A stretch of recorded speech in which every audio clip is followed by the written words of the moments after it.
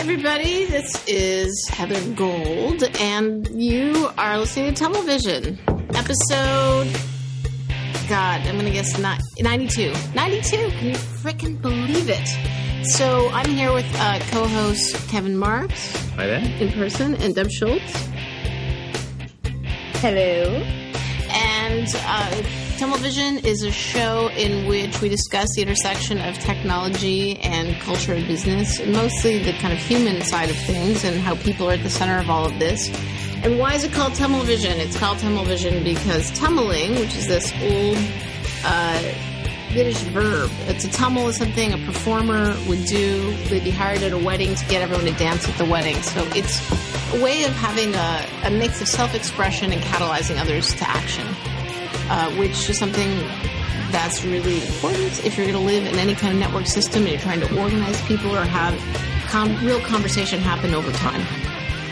So that is what the show is about. It's a salon-style show. Tonight, our guest is anthropologist Amber Case out of Portland. Hello, Amber. Hello. Greetings. Hi there. And we are going to dig into, as always, what's been up in the last week and is interesting, and then we'll talk more about Amber's work. So we have, if you join us live, which you should if you're listening to the show, we're live Thursdays at 6 p.m. Pacific Standard Time, and we've got a great live chat. There's a little pre-show and a post-show as a bonus, and you can join us at tumblevision.tv. And before we get started, I want to thank Hover, our sponsor Hover, for making this possible. Hover is an awesome place that hosts domains where, let's say your domain's at a place that supports the SOPA Act, which is going to F up the internet. Oh, I forgot I can swear. Fuck up the internet. Then you might want to transfer your domain, and a great place would be to Hover. And if you use TUML as a code word, you get 10% off, which is pretty great. Help support the show, help keep us on the air, and people talking with each other about important stuff and keeping that old web vibe going, which we think we have here on the show, which means, quality and not just about SEO results. Mm-hmm. So, the SOPA thing seems to continue. Like, I've been kind of amazed. So we talked about it a few weeks ago, the Stop Online Piracy Act that Congress has sort of been shoving through because the movie business has been trying to pass it. And there was a massive domain shift. And we've had a few people, I know Shelley and Dark Heartfelt and some other followers of ours or people who participate in the show have transferred their domains. We want to thank you for sending them over to Hover and, being willing to not support a business that wants to not do what's good for the net. There were, I think, a huge number of domains. I don't know if you saw, Kevin, how many went. I think it was like 25,000 domains in a day. Yeah, and they changed their position. Transferred away from GoDaddy.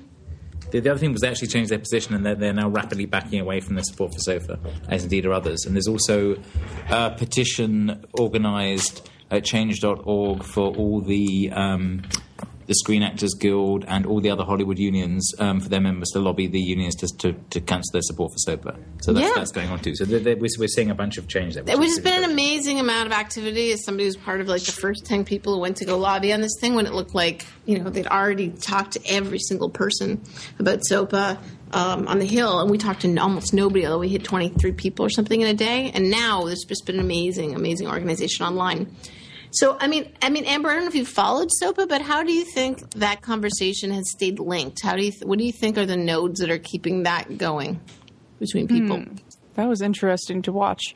I always watch things emerge on Reddit. So, I'll kind of log on, and then there'll be like these little rumblings of, a few different articles. Maybe one will hit the front page, and maybe it'll only have like 39 votes, and it'll go away. It's like a little bubbling, right? And then there are more bubbles. It's like a pot boiling, and then it's just boiling over with like every single thing I think on the front page, or maybe 75% was SOPA one day, and then it all converged on GoDaddy. And then all of the force and all of the attention went there, and then it kind of bubbled away. And it was fun to watch. And the thing about the GoDaddy is it was a simple thing where you could take a simple action that would make a difference pretty quickly. I think that's part of the reason it all went there. It was like you could feel like you were doing something. But so Reddit, do you feel like things that happen on Reddit are predictive of things that will spread online in general, or just around geek issues? And maybe you could quickly explain to people if they don't know what Reddit is, how it works. Okay, Reddit is a place where stories are shared. So if you know other sites that work like that, so say Slashdot, or what Dig used to be. It's just a quick way to submit a link, and then people can upvote it and people can comment on it, and it makes basically a node for conversation around a site. There's this front page thing, and everybody can look at it, and usually things on it have 1,200 upvotes. It's kind of a collective mind, because if you have a nice picture of a cat and you post it, you usually get a lot of upvotes. Political issues generally don't make it unless they're a really big deal kind of uprising thing. And I don't know. I mean, I've been trying to figure out, it usually is around tech issues if there's going to be a big deal about something. Although there was a really great thread that occurred where there was this woman who had a big spill in the driveway. There was like all of this water in her driveway, and she told the city about it. And they said, well, why don't you post it on the internet and then somebody will care? And so I think her nephew or son posted on the internet and said, look, this is my mom or grandmother with this big water puddle in front of her driveway, and the city won't remove it. And it got 600 upvotes and a bunch of comments, and they went and fixed it. So that was a non-tech issue that they helped fix for kind of a justice. I think, sometimes it's very justice-minded. We need to make sure that things are open and just and that people don't get screwed over. And if somebody who doesn't have any power is unempowered, then they can converge on it and make something happen. And the conversation on Reddit, do you feel like there are people tumbling it? Like people, and I don't know if this concept of tumbling is making sense to you, but we're kind of positing that it's a conscious thing to keep the conversation going, or is it just happening around the subject matter on its own, do you think? Well, that's interesting. I think it takes, on Reddit, you can contribute in a few ways. I mean, either you can write an article and post it to Reddit, or you can upvote it, or you can comment on it, or you can keep reposting more and more articles on it. But after a while, the fuel of it goes away, and you have to really maintain a lot of steam if you want to keep it going. I think that there's this kind of turning point when maybe you see a small group of people say they're upset about SOPA, and then there's a bunch of other people like, I don't know if I want to spend the time in my day to contribute and build the fire under this argument. And then there's a tipping point in which everyone's like, yeah, I agree too. And then once there's so many people, then it gets really intense, and then this time they all chose to make an action of getting rid of GoDaddy. And then it kind of went away. So that's kind of how I saw it. But isn't there an issue of it, because not all the communities are that well tumbled, there can be a lot of sort of nasty groupthink stuff. There was an article by Rebecca Watson about Reddit makes me hate atheists about... it's funny. These most appalling comments on a photograph in the atheist group. What about the atheist group? I'm not following this. So this girl, this 15-year-old girl, posted a picture of her holding up a Carl Sagan's book, right? And then got all kinds of I'd hit that type and worse comments about it in the atheism group. Oh, so basically, we're not here to talk about atheism. We're here to talk about. Well, it's funny because in this post, worthy you are. Yeah, exactly. Yeah. Yeah, they have this post so this blog post that I just looked at, they say photographing something you want to show everyone on Reddit, right? So guys post just the object, but if it's a girl, she posts her face with it, right? Like, you always see a girl posting something holding up the object and taking a picture of herself with the object, which kind of lends to that sort of behavior. And if a bunch of people are anonymous and they can say anything, especially people who might not traditionally have access to females, it just kind of opens up the floodgates. And I think it's interesting, expected. Amber, you just said a bunch of people. If a bunch of people, you mean a bunch of men? Well, a bunch of people? I guess. Boys? Boys. Yeah. People rarely hear a bunch of people used to mean women. That phrase is used to mean men and guys. And usually in a circumstance where it feels a little uncomfortable to say, I want to describe what these men are doing, it's not really great. So kind of back off of it and call them people as though they can hide around like we have something to do with it. We have nothing to do with it. And also, Amber just stepped right into, without realizing it, the Kevin's phatic argument. Oh, hey, without drink. the faces of the women holding up the object, they're anonymous. He's drinking. Good. I'm glad. I don't have any of those. Emphatic means, Deb? It is nonverbal communication that we do which we do much more so in our real lives as opposed to the internet, which is actually quite poor at phatic communication. And phatic communication is the kind of thing where you're talking to someone and looking at them and you're nodding. That's phatic communication. Well, the internet could be better at it. We're not. Or you touch someone. Be better at it. We're ignoring that in the design of it. Right. Well, that's the internet is bad at faces. It's something we said before, and we use smileys. And one of the Reddit memes is the idea of the rage comic, which is basically a narrative that you construct out of pre-existing face templates to show emotions. So there's this whole structured narrative thing on Reddit, which is you tell the story through a series of faces next to the words, face next to the words to communicate emotion. So they're sort of trying really hard to communicate emotion in Reddit, but they can't do it with their own faces, so they use templates. Well, it's more vulnerable to show your face because if you do like this 15-year-old who showed herself with a Carl Sagan book, they might kind of have at you. Yeah. Mm-hmm. Well, to me, it's the equivalent today of like when I first got online after some, I think the first time I got on a commercial social network, after Prodigy or something was AOL, and I had a gender-specific username. Ding! So if you're going to show your face or use a gender-specific name. I usually sign up as a male from who was born in 1973. That's good.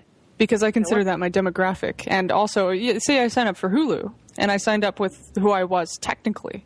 Then I would get ads for chocolate and cleaning spray, right? Which I'm not interested in. I'm interested in the ads with explosions and funny stuff and maybe some people punching each other and then something funny. And so that means that I have to change my demographic presentation as to what I'm interested in. It's not your physical self. You signed up on Facebook that way? No. Can't. I wish they had like an intermediate one where it's just like person or just neutral or I'm interested in what I'm interested in. So part of the following in Kevin's thing with the faces is large faces are important. The first place I saw to design that way was Moso's, what the heck is that called?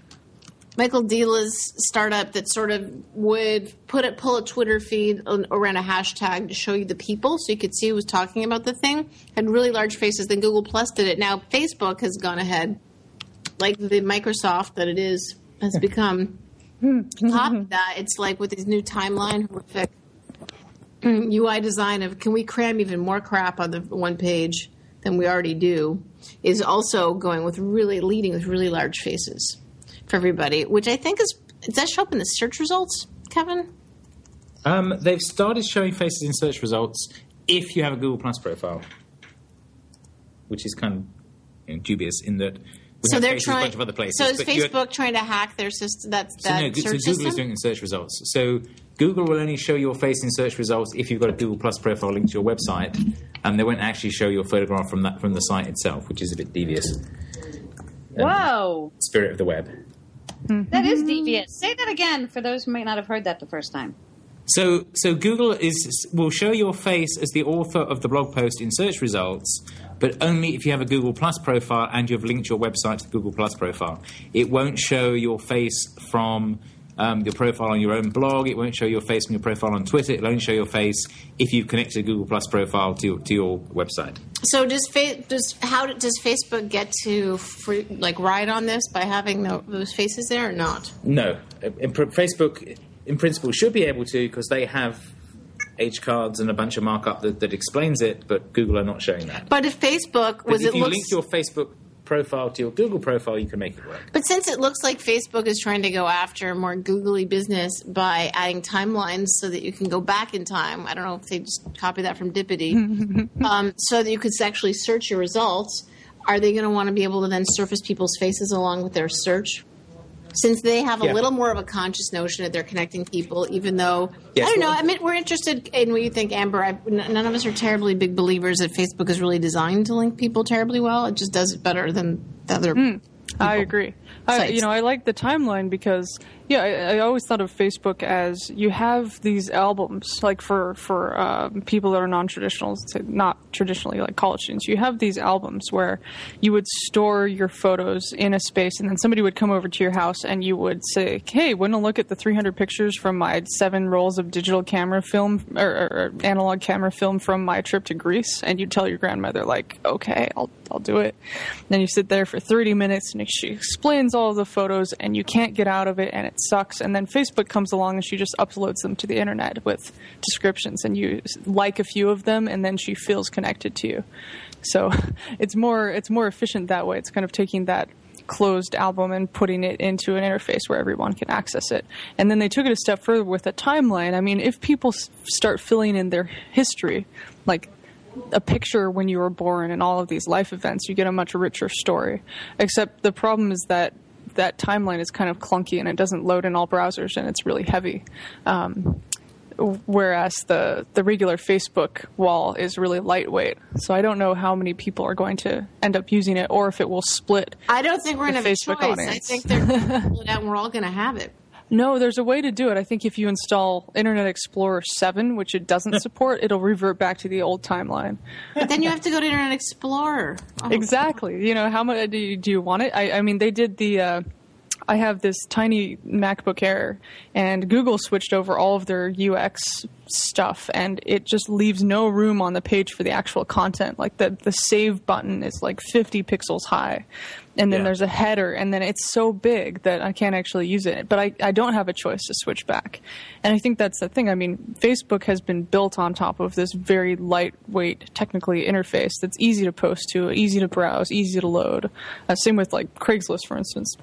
And if they change it and don't allow people a choice, is that going to destabilize what people are doing? I mean, all of the changes in Facebook's history have been really simple and slight, and people have, been really angry, and then they've gotten used to it.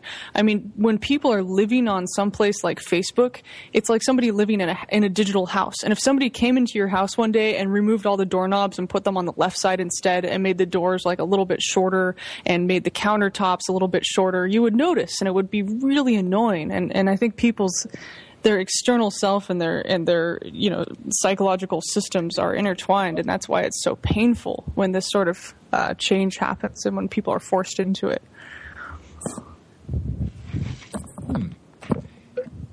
Well, the other thing is that the timeline assumes that your life exists in Facebook, which is doesn't really work for those of us who are older than the people who work at Facebook.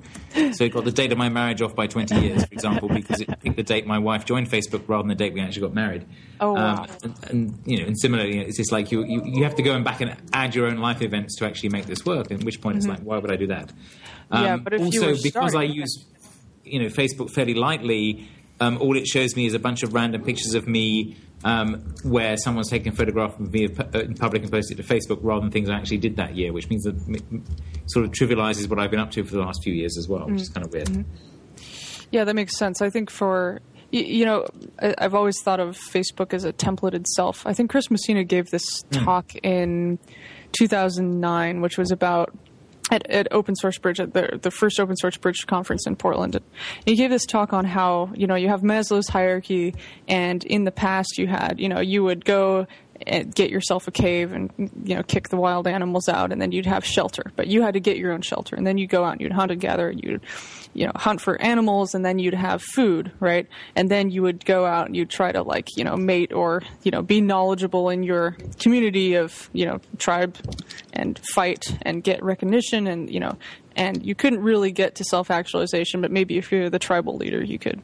And that, increasingly, now you rent a house, right? So you're depending on some third party for your housing system, for your shelter, for that bottom rung of Maslow's hierarchy. And now you go to the store and you basically have a subscription service to whatever store you go to. You have to go there every 2 weeks and refill on food. Okay, sorry to interrupt here, but I'm getting a little bit lost. So just to fill people in, you're saying that Chris Messina gave a talk a little bit ago where he talked about Maslow's hierarchy hierarchy of needs, which you can Google if you don't know it, and that relates to Facebook because now we have other needs met, or what was he saying? Yeah, so identity is now a third-party service where technically you would be creating your identity in the past or even on the early web. You know, you go onto the well and you would I don't know that that's a new thing. I think your sense of self is always related to who you were around. You just may not have been so fluid a life, so you were around the same people all the time. Well, now, you know, if you so somebody would say they'd go on Facebook and now it's a template for yourself. Here's the photo of yourself. Here's the status update. Here's the topics, you know, and you don't build the page yourself and you don't, you know, create the content that you could in the structure of how to present yourself that you would if you weren't on Facebook, because people generally don't know how to create their own sites or host their own data or, you know, create their own system of identity. So he was kind of making this analogy about how each rung of Maslow's hierarchy is now kind of a third-party service that you go to. And in the case of Facebook, it's, you know, just, or MySpace in the past, that it had a lot more customization capability that, you know, people are just used to this template itself. Like, this is how I am online, and this is my real name, and these are my real thoughts. Versus in the early web where you could, you know, fluidically change your identity all over the place and experiment. I don't see as many people experimenting with their identity. It's become the same as their offline self, like even down to the point of complaining about mundane things. Yeah, I'm still lost in the Maslow's hierarchy of needs relating to it, but yeah, I mean, there is a sense that you're identified as yourself in the online and offline world, but I don't know, I never saw those things. Ironically, although you're saying people could play more in the earlier days of the web with changing their identity, it still seemed to me that there was people who've been on the web a long time feel more of it, feel less different. That there's a gap between their online and offline lives. It's the same life. It's just you're with people here, you're with people there. Mm. Well, but that's, I mean, so it goes through iteration. So the original iteration was the internet was a special place where you met different people and they weren't necessarily local. And we've just been through a phase where we map out our everyday lives into the internet as well, which is both the Facebook side of things where we say reconstruct our friends and family into this map, but also through the storing all your contacts in your phone and all the other things, you're basically carrying around in your pocket a little device that has a map of everyone you know.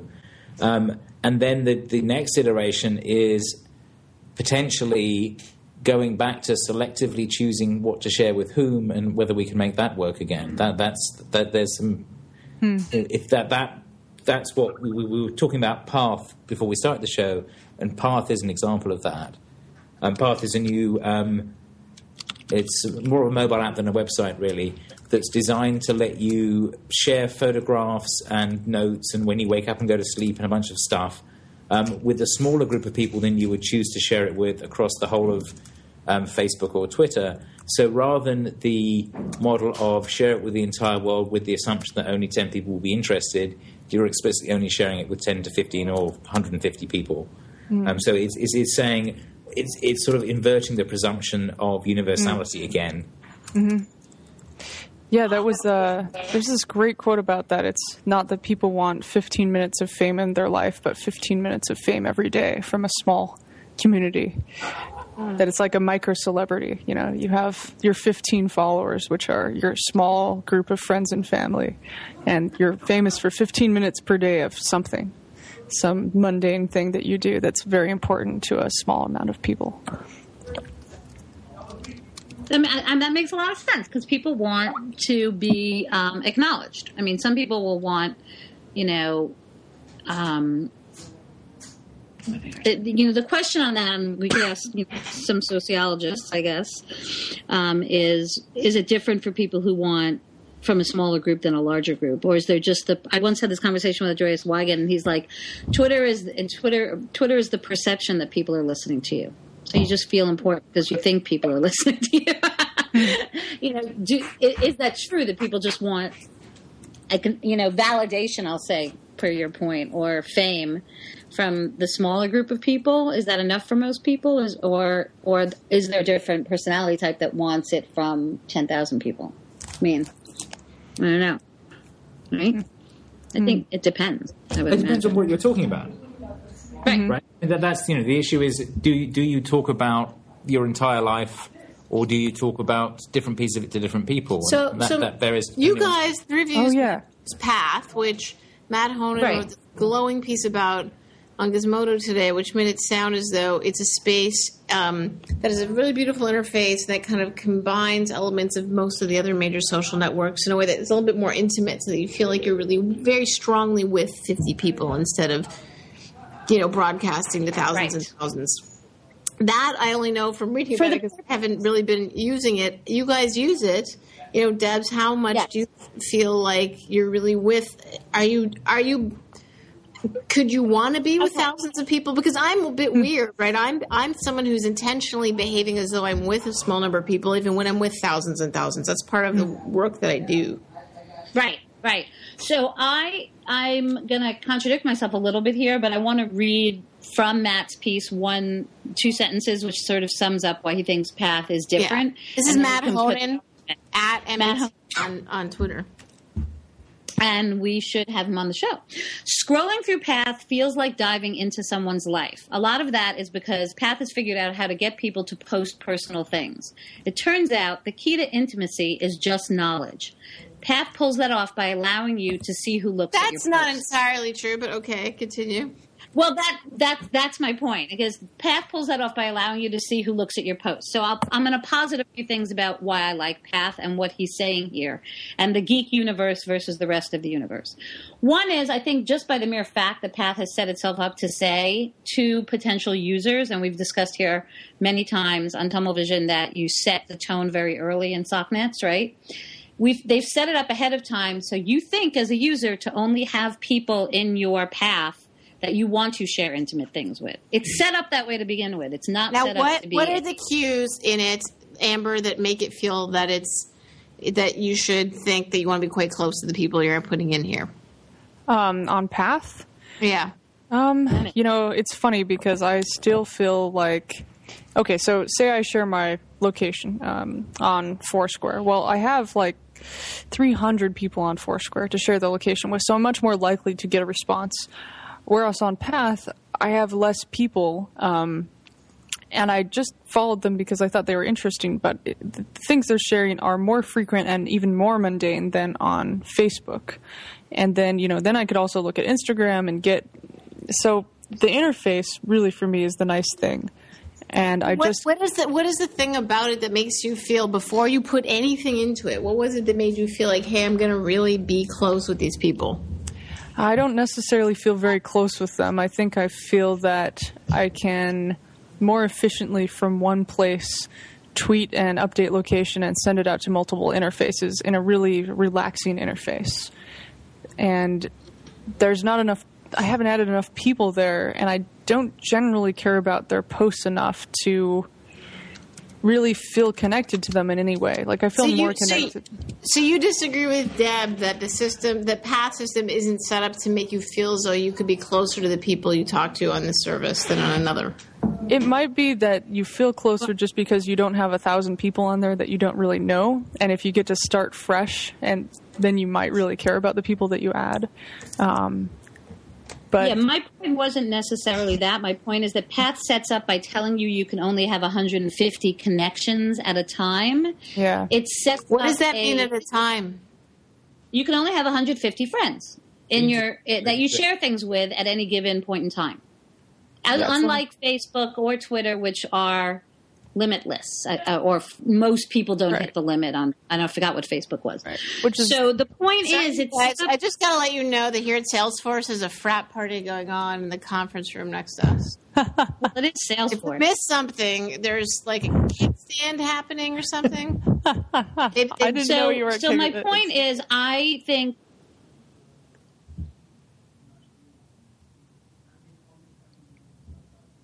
Huh?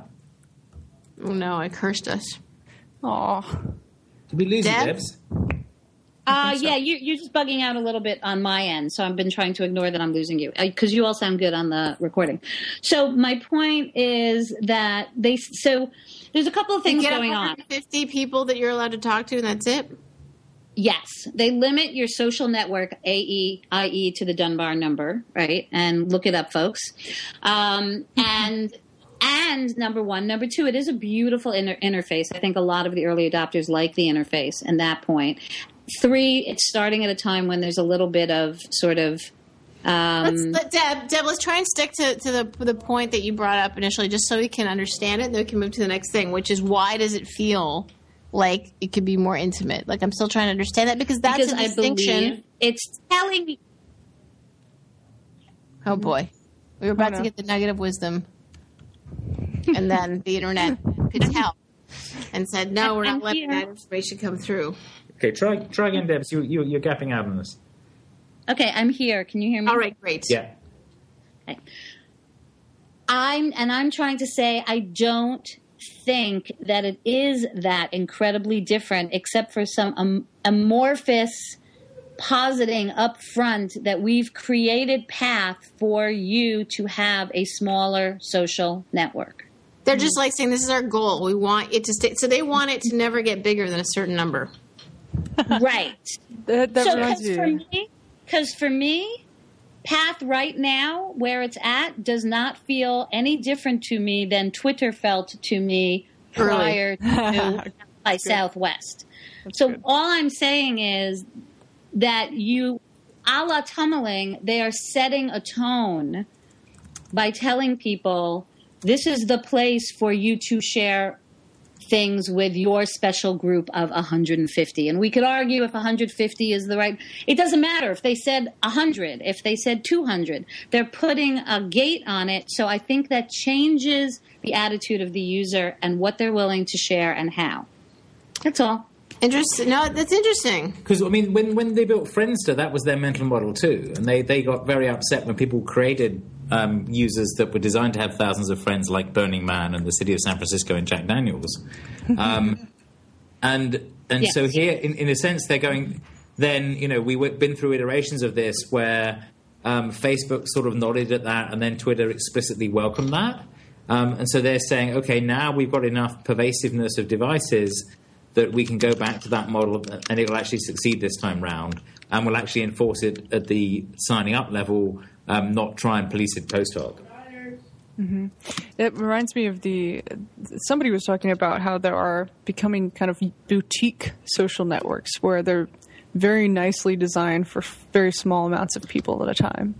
And it's this nice curated experience versus one size fits all mega social network. Like, you know, going to a nice, small, unknown restaurant versus a McDonald's or something like that. So in that case, you know, and maybe MySpace fit this more. MySpace would be McDonald's, and that, you know, comparatively, Facebook had a nicer user experience and was more regular, so people switched over there. And now Path is just this small, curated experience where you pay a lot of attention to the people you add. Right, and that was the point of the Joe Smart article I linked, which he was basically saying... we're now at the point where, because we have what was a private space, which, you know, Facebook was designed as a sort of small group sharing space, but has now become so public that when you post something there, everyone sees it. We're now able to carve out new subspaces for these sub-experiences so we can make them back into third places and small groups, which ties back to the sort of blog comments discussion earlier. So the Ta-Nehisi Coates thing where he was saying... the point of his site is not to be the whole internet, but to be more like a dinner party that he's invited people to, and therefore he will spend time throwing people out who are abusive because he wants the conversation to be constructive. He wants that to be a space that is separated off from the rest of the internet, as opposed to a sort of more free-for-all site like, I suppose, Reddit or anywhere where anyone can publicly comment. The point being that we're at a scale now where we can construct these subspaces and have them have enough people talking there for it to be useful, but for them not to go over that threshold where it suddenly becomes enormous amounts of work to keep up with it. Mm-hmm. Yeah, that makes perfect sense. And I think that's the part of the point of tunneling is to keep you in that sweet zone between the two. So there's one side of the zone is there aren't enough people here, it feels empty, and no one's talking about it. And the other side of it is there are so many people here I can't cope, and it's full of idiots, and just Right. get away from these fuckwits.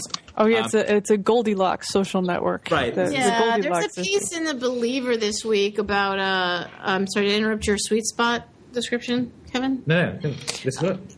I mean, this happens a lot with mainstream writers, although I guess Ta-Nehisi sees too. A piece in the Believer about Haterade by Yes. Megan Yes. Dunham Down. that I'm gonna post my response to in my Subverter newsletter, which y'all should all sign up for at heathergold.com. Yes, no, I quite We'll go like that this article. week.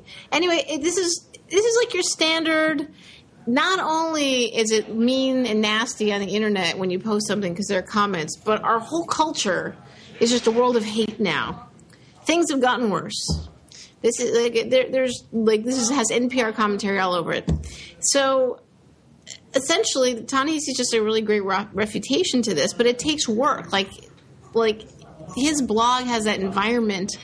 One, because he's put a lot way. Two, because he writes a certain way, and he writes with a voice that presumes you have ideas also, not just him. Yes. And then he's kind of digging into that. He's quite often putting items out that are sort of launching conversations, which would make this kind of a different place than Reddit, Amber. But I'm curious about your thoughts about who those key people are, and even in a place like Reddit, to make something stick as a conversation. If there are people who do that, because I know in this kind of case, Ta-Nehisi's really throwing some people out, commenting, and when he'll post not just within the comments, but on this blog itself, and say, keep it around this idea. Try not to go over there. That's a different thread. He's kind of tending the sheep. He's kind of corralling it a bit. So yes, there's lots of commenters. But then because he's created this environment, they will help continue that culture. They help keep it more of a community. But that's only happens if you envision yourself as making conversation with people. Writing an op-ed and putting a link at the bottom that says join the conversation does not make a conversation. No, yeah, that's totally true. I used to run a big forum site a long time ago, and I would have to go in and make sure things were on topic. And then after a while, people got really obsessed with a certain topic field, so I would promote them to moderators. And it's just kind of how Reddit works. There's this structure and this overall ideology that you post in. And if it doesn't fit, it automatically gets expunged from the community. Technically, it just gets ignored, or the moderators get rid of it. And I was trying to look through, and I don't know how to programmatically figure this out. Would be interesting is to take all of the things that have been submitted to Reddit and see the titles and the pieces of content that do the best, because I noticed that the same titles keep getting upvoted the most, and the same structures and the same memes, and it becomes very, very regular and almost predictable over time to see, what that hive mind likes, right? It's kind of the ingredients in a stew that the community like. And if you go along with them, you win, and if you don't, you don't. And either you want to win and you format yourself in a way that they like, or you leave and go to another community or a subreddit that likes how you structure something. Yes, I remember Mark Pilgrim writing a post about Reddit has this attention span of a goldfish because they kept reposting the same post of his every 40 days. Do we lose Deb? I think Deb is coming and going. That's too bad. So Amber, what are you spending most of your time on now? Well, most of my time is spent on building this company called Geoloki, which is a throwback to Park Research and all of the stuff that they were doing with location modules and automation, and Mark Weiser's idea of invisible interfaces, that the best interface should be invisible and get out of your way and let you live your life, and that technology should enable us instead of get in the way. So that's what I've been working on for the past probably a year now. And this is your startup? Yeah. I met my co-founder, Aaron Parecki, a few years ago. Somebody introduced me to him at this event called Beer and Blog in Portland, where a bunch of bloggers get together and drink beer and really don't blog because we're all busy drinking. And they said, here's this guy who has been tracking his location at 5-second intervals for the past 2 years. And I said, oh my gosh, this is fantastic. Because there aren't that many quantified self type people out there who really want to make it. Aren't? I feel like my world is surrounded by quantified self. You're in a filter bubble. You are very lucky. But I'm lucky. Compared to the general population, there's this interesting thing of making, so that's kind of the opposite, making the invisible visible. So he took, these millions of GPS points and plotted them onto a map, and you can see this entire visual history of where he went and what he did and his whole makeup of a place. Everyone has their own different data portrait and the data exhausts that they give. This is what you've been building on top of. If you're interested in seeing this, everyone, it's GEOLOQI.com. That's correct. So quantified self is the idea that you... It's a cute dinosaur as well. That you basically want to know what you're doing at all times, and that you might find out something interesting about yourself when things are happening that you're not paying conscious attention to. Is that a fair way to put it? Yeah, so there's been a number of experiments about it. So I was part of the Harvard Track Your Happiness project, which is a really interesting thing that they did where you would walk around and at a few points in the day it would ask you, how are you feeling? Scale of 1 to 10. And what are you doing at that time? Were you at work? Were you at home? Were you eating? Were you reading? Were you making love? Whatever. And then you would rate your emotion. And then over time it would give you a bunch of statistics on where you were happiest and where you were most upset, things that you wouldn't notice, because if you look at, life on a long enough time period, you can see trends. But you can't generally do that at the ground level, which is why I also like, playing The Sims. I'll make a model of my house in The Sims, run it at 3x with people that, look like me and my roommates, and then figure out that we're angry at each other because there's a couch in the way. That you wouldn't be able to know, if you lived life at regular speed. So I think a lot of it is figuring more out about yourself that you wouldn't be able to know unless you saw it from an external viewpoint, kind of the godlike view. The thing about it is it's still relying on somebody being self-aware enough to accurately rate things. And That's correct. It's very likely that if you're relying on this kind of information to tell you about yourself, you may not be able to sense yourself very clearly anyway. Possibly and possibly not. I think the most difficult thing right now is that there's a kind of friction involved in recording this information on yourself. If you wanted to track your GPS position, even 5 years ago, you'd have to have a physical GPS unit, or you'd have to deal with battery life issues, or, and this issue still exists today. And so there's just this overhead of, do I really want to take down what I'm eating every day? Do I really want to take a picture of myself every morning and then play it over time? And because of that, there's not that many quantified self people because it requires a lot of patience and things like that. So what we're kind of trying to do is use that information to kind of make people's lives better. Like we have, or to do some funny stuff. Like we have a house set up where there's a geofence around the house, and when someone gets into the geofence, it triggers the lights to go on, and then when you leave, the lights automatically turn off. So you don't have to remember to turn on and off the lights. The button's invisible, and it's based on your actions, and you never have to come home to a dark house and fumble for the light switch. Something like that.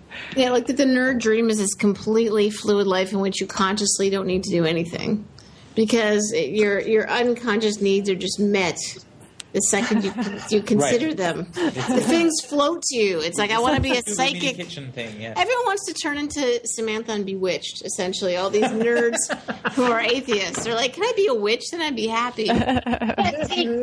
It's Deb here. I'm back. And one of the frustrations I get with calling something quantified self is that my self isn't, it's just so, it sounds to me from the outside like so binary, and as Heather said, you don't want to be present or feel. Now, I love the idea that as we, create more data about ourselves out there, the data will be reflected back to me, making me smarter about myself. But the quantified self just sounds to the liberal arts literature geek in me just so numbers driven and like okay. And I mean that in purely the terminology of it, not that what makes sense. People are trying to do. That's a really good point. I think that there's an issue behind it where, like, if you read early cybernetics or any of the early experience that people have done there, you use it for space travel to make sure that you don't overheat in space, freak out, how you can handle G-forces, how you can use your mind, or a feedback loop, or, in the case of a company, the feedback loop with the company's internal and external components and making it a tighter feedback loop. I guess whoever's at Salesforce right now, that's what Salesforce is trying to do, make the sales cycle shorter. That's a cybernetic property. And so instead, I think this quantified self is really just a cybernetic feedback loop. Once you get feedback about yourself in some measurable instance or some qualitative instance, you can learn something more about yourself. Our one of our former guests and pals of the show, Dorian, says, I like personal informatics better than quantified self. Because both are so accessible to most people and really appealing.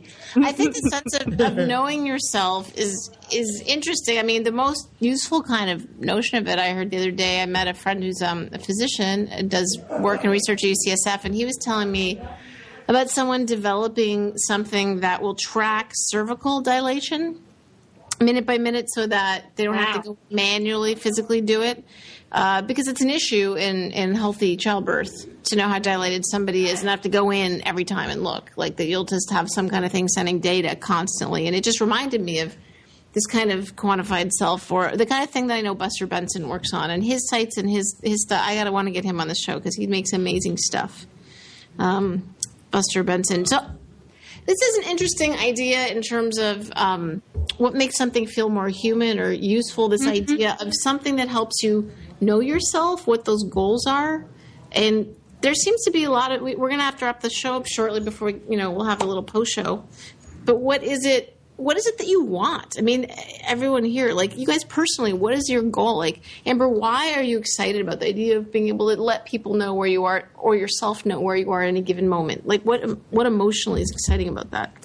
I think the most important thing is if you've ever been stranded somewhere or not known when somebody's going to pick you up at the airport or had to wait for 20 minutes in this period of uncertainty to wait for something like the bus or not known about something around you, it's this drain on your life. You're not being a human in that moment. You're being a machine. You're being put on pause. But yet if you had more information about that moment, say when somebody was going to arrive, seeing them show up in real time, knowing that they hadn't even left their house yet, even though they sent you a text message that said that they had, knowing about, say, with a geocoded Wikipedia article being pushed to you, knowing that building was built in 1890 by an ice cream tycoon in Portland, just these little elements added onto reality to either reduce the friction in everyday life or to increase your understanding of the world around you that was formerly invisible. It's kind of these dreams that people had in research institutes in the 70s that haven't been able to happen, and we want to make a platform to bring all of that to life and kind of empower people to create things that mean something instead of just like location-based advertising. Right. And my fear, even though I love it, because give me more data about myself, we're all ego-driven, right? Good stuff. But the fear to me is that the more data and more numbers, the balance that needs to be created is that as we create more data sets about ourselves, we use those data sets to bring ourselves closer to each other, not create distance from each other. So, I always go back to these. It depends who each other are then. Right. And of course, people are people. You're going to use the tool the way you are. But that's sort of my every time someone says quantified self, I sort of cringe, even though I love some of the things that are being done behind it. So that's one of the things I wanted to make sure you heard from me, Amber, is like, can we come up with something, and life is filled with friction. Not everything's going to be frictionless. I'm taking a little bit of a devil's advocate position here, but that's my fear, that we all think that, more stuff, more smoothly done is going to make for, better, and maybe it won't. I don't say we shouldn't try, So bringing us back, as always, to the why, what's the point of this in the first place, which is a great question. Developers, business people working on new projects, that you're excited about the, widgetiness of why. Why is a great question. We're gonna have to bring things to a close for tonight. We're gonna stick around. We always have a post-show chat that's live. If you want to join us, we're at tumblevision.tv. If you're gonna check this show out on iTunes or subscribe, which we hope you will, please do review us, because that's one way the show gets out to other people and let people know about it. We want to thank our fantastic sponsor, Hover, which does not have a CEO who shoots elephants or run really sexist ads or support the fucking Stop Online Privacy Act. So even though I've cursed now twice in proximity to their name, they're lovely, and they should not be seen as being. I'm happy to take all of the flack for the cursing. But Hover, thanks to Hover, and if you need to register a domain or shift one somewhere that you like better, they can do it for you on the phone. And it's if you use Tumble as a code or do it through our site, you'll kick back a little something to the show to support it and save yourself some money. So that's Hover, and our wonderful guests. We want to thank anthropologist and geoloci co-founder, I guess, Amber Case up in Portland. Thanks for joining us, Amber. Thank you. And yourself, that I guess soon, I've only just met you now, but soon I can know every place you go to at every moment. Only if I share it with my small group of boutique friends. Boutique friends, yes. You too can turn the people you know into small a Louis Vuitton bag. Everyone's dream. Hitler's dream. They'll turn themselves into their own lampshades. Oh, no. Sorry, that's what came to me. I'm going with it. And, of course, because I'm always trying to... That's what the sponsors want. A host is like, swear and then compare people to some Holocaust jokes. Let's go to high note. I want to thank the frat boys of Salesforce.com who proved to me tonight that even though you work for an internet company, it can still feel like we're selling insurance in Illinois. No problem. But I want to congratulate Mark Benioff on that. He's bridged the culture here, and he has awesome snacks. This office is great. It's got an amazing view. I give him like an 8 out of 10, like a restaurant kind of review. That's my restaurant review of Salesforce. Oh no. Debs? Amber? That was Debs falling Greetings. off. Amber, greetings, Earthlings. Greetings, Earthlings. So, is there anything you want to let people know about besides geoloci, Amber, before we head out to the post show? I'll be speaking at South by this year. They gave me a keynote position, and I need good ideas of things to talk about. So if you'd like to tell me what I should talk about so that you don't hate the keynote, let me know. Well, I'd love to hear you tell everybody how a lot of people need to leave the conference because it's really started sucking shit. That's what Bruce Sterling does every year. Actually, he's not speaking this year. I guess I'll tell everyone that. Or to make a small conference off to the side, as south of South by. Just let everybody know that if they think their follower number means something, they should go to their own conference.